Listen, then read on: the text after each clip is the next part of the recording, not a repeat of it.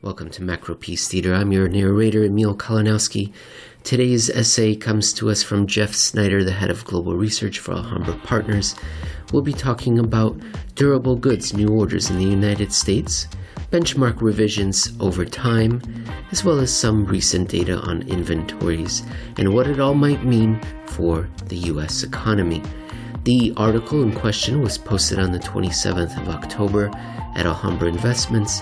The title is The Enormously Important Reasons to Revisit the Revisions, already several times revisited. Enjoy.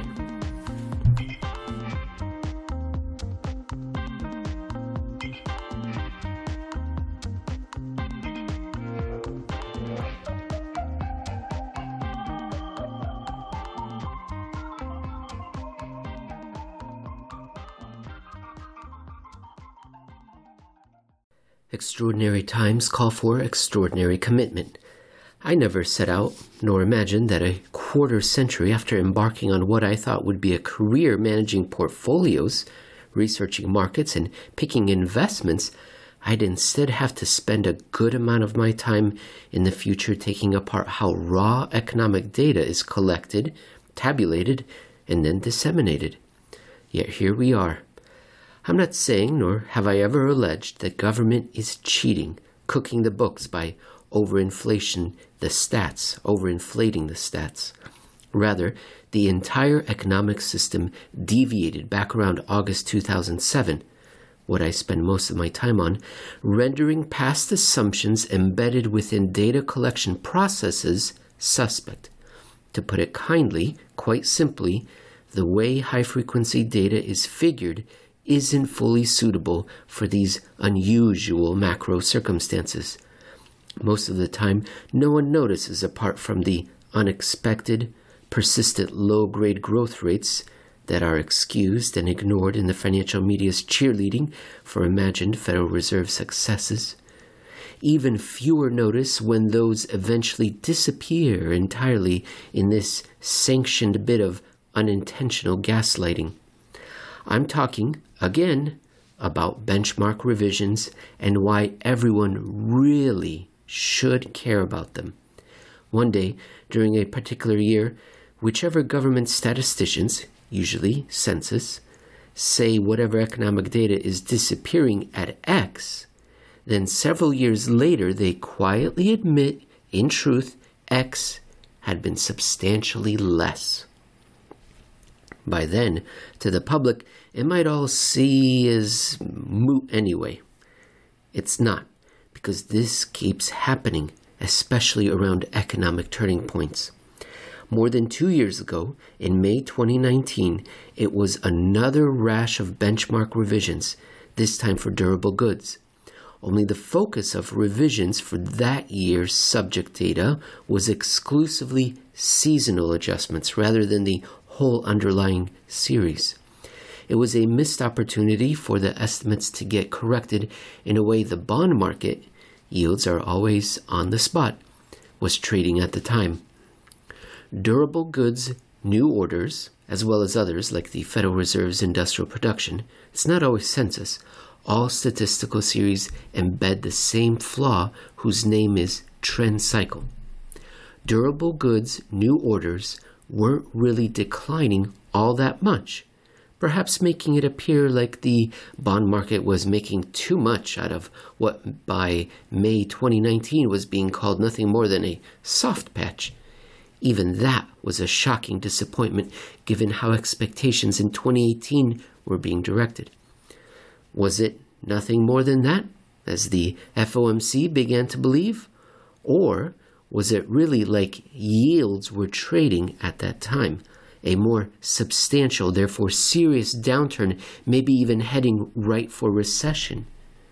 I cautioned at that time, in May 2019, even projected how the situation was almost certainly worse than the data at the time, even after the 2019 benchmark revision. Here's how I put it. Sometimes these benchmark revisions are substantial, as we've been noting for the past half-decade or so, as is the tendency near always on the downside.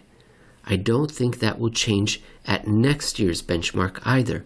Rather, it seems more likely, in my view, that durable goods, as other accounts, might be revealed to have had more of a downward skew, something more consistent with the recent past.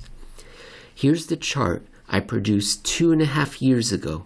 Notice the arrow at the far right.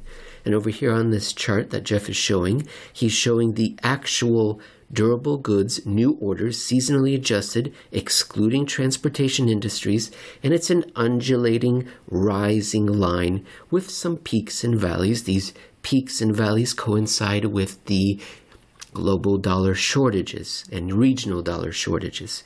Well, he's pointing to an arrow right after April 2018 where he's saying future revisions, and this arrow is 45 degrees down. The actual data meanders sideways. It kind of rounds off and starts going sideways. But Jeff's revision, theoretical, assumed, is much sharper to the downside. That was some 2 years ago. Okay, back to our tale. Durable goods orders, like the Fed's industrial production, made it seem as if the goods economy was having a bit of a rough time. Sideways lack of growth, but nothing too serious, which might warrant more sustained caution and concern.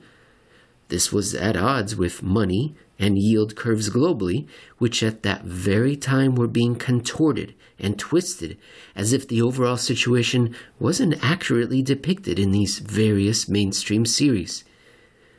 You know where I'm going with this. It did take 2 years. Earlier this year, census, like the Fed, would correct the record. Bonds really were right all along. If bonds say one thing that may not look the same way in some of these statistics, put your faith and more in the continually validated bond view.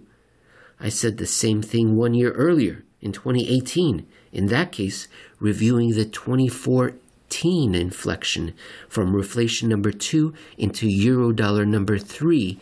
Eurodollar number 3 began in 2014 through 2016. It was the Chinese-focused regional dollar shortage. Here is what he wrote at the time. The yield curve, for example, was conspicuously pessimistic in 2014, despite what looked like in many accounts, including durable goods, an almost robust acceleration. In the hindsight of the economic census, as well as benchmark revisions, reality has been revealed to have been far more like the UST market than the dominant narrative. People in 2018 should take heed. There aren't any mainstream articles written about how durable goods orders just disappeared from the accounts years afterwards. My point is not to pat myself on the back. First of all, because I didn't really do anything more than point out what should have been obvious to everyone. This was, after all, a repeating and strikingly consistent pattern.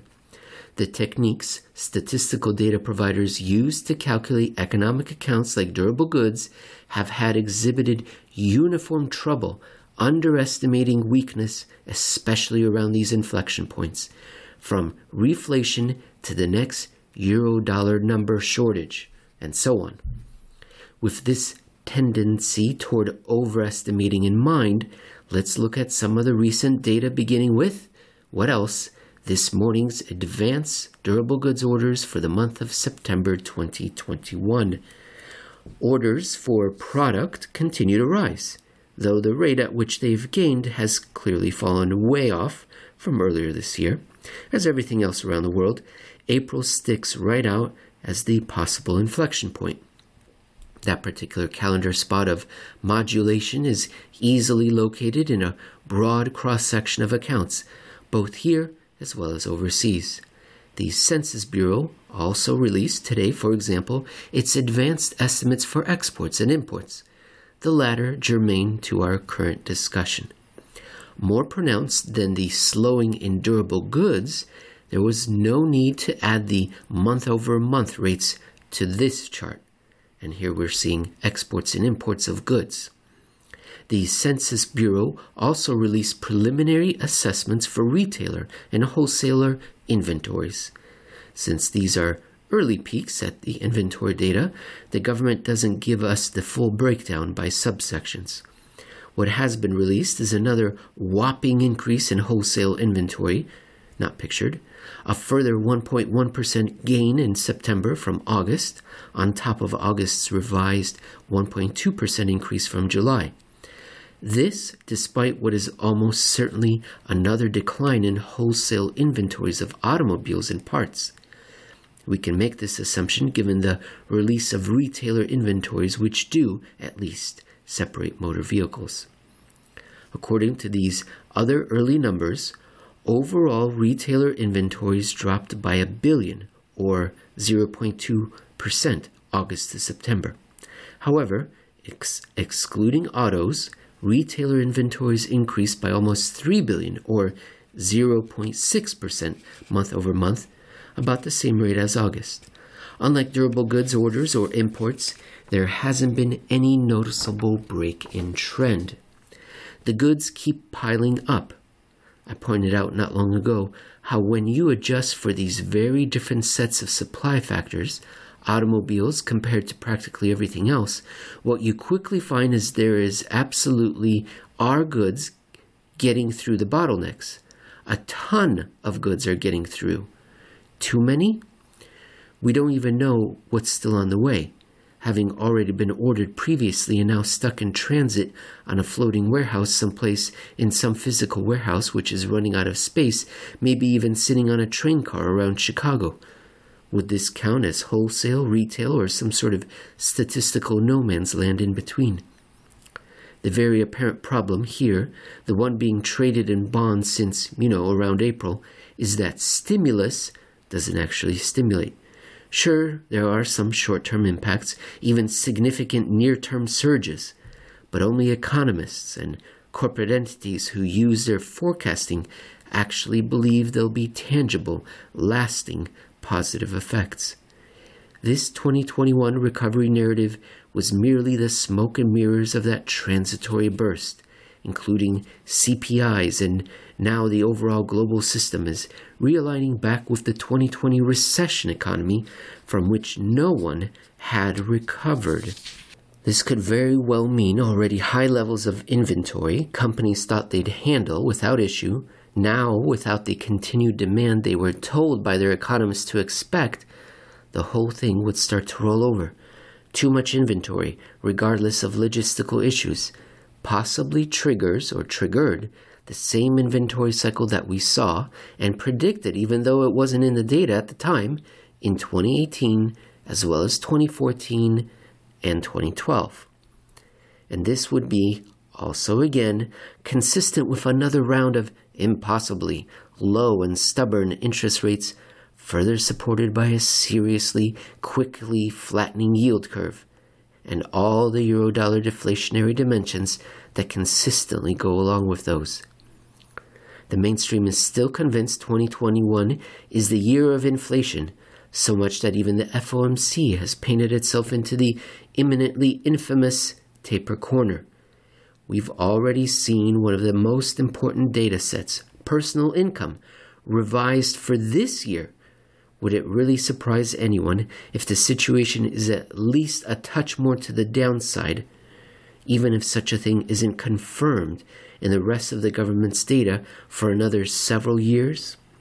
That's what bonds are and have been saying, not just this year, every year.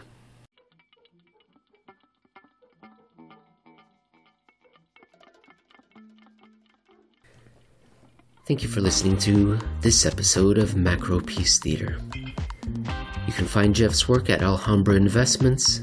You can find him on Twitter at JeffSnider_AIP. You can find me on Twitter at Emil Kalinowski.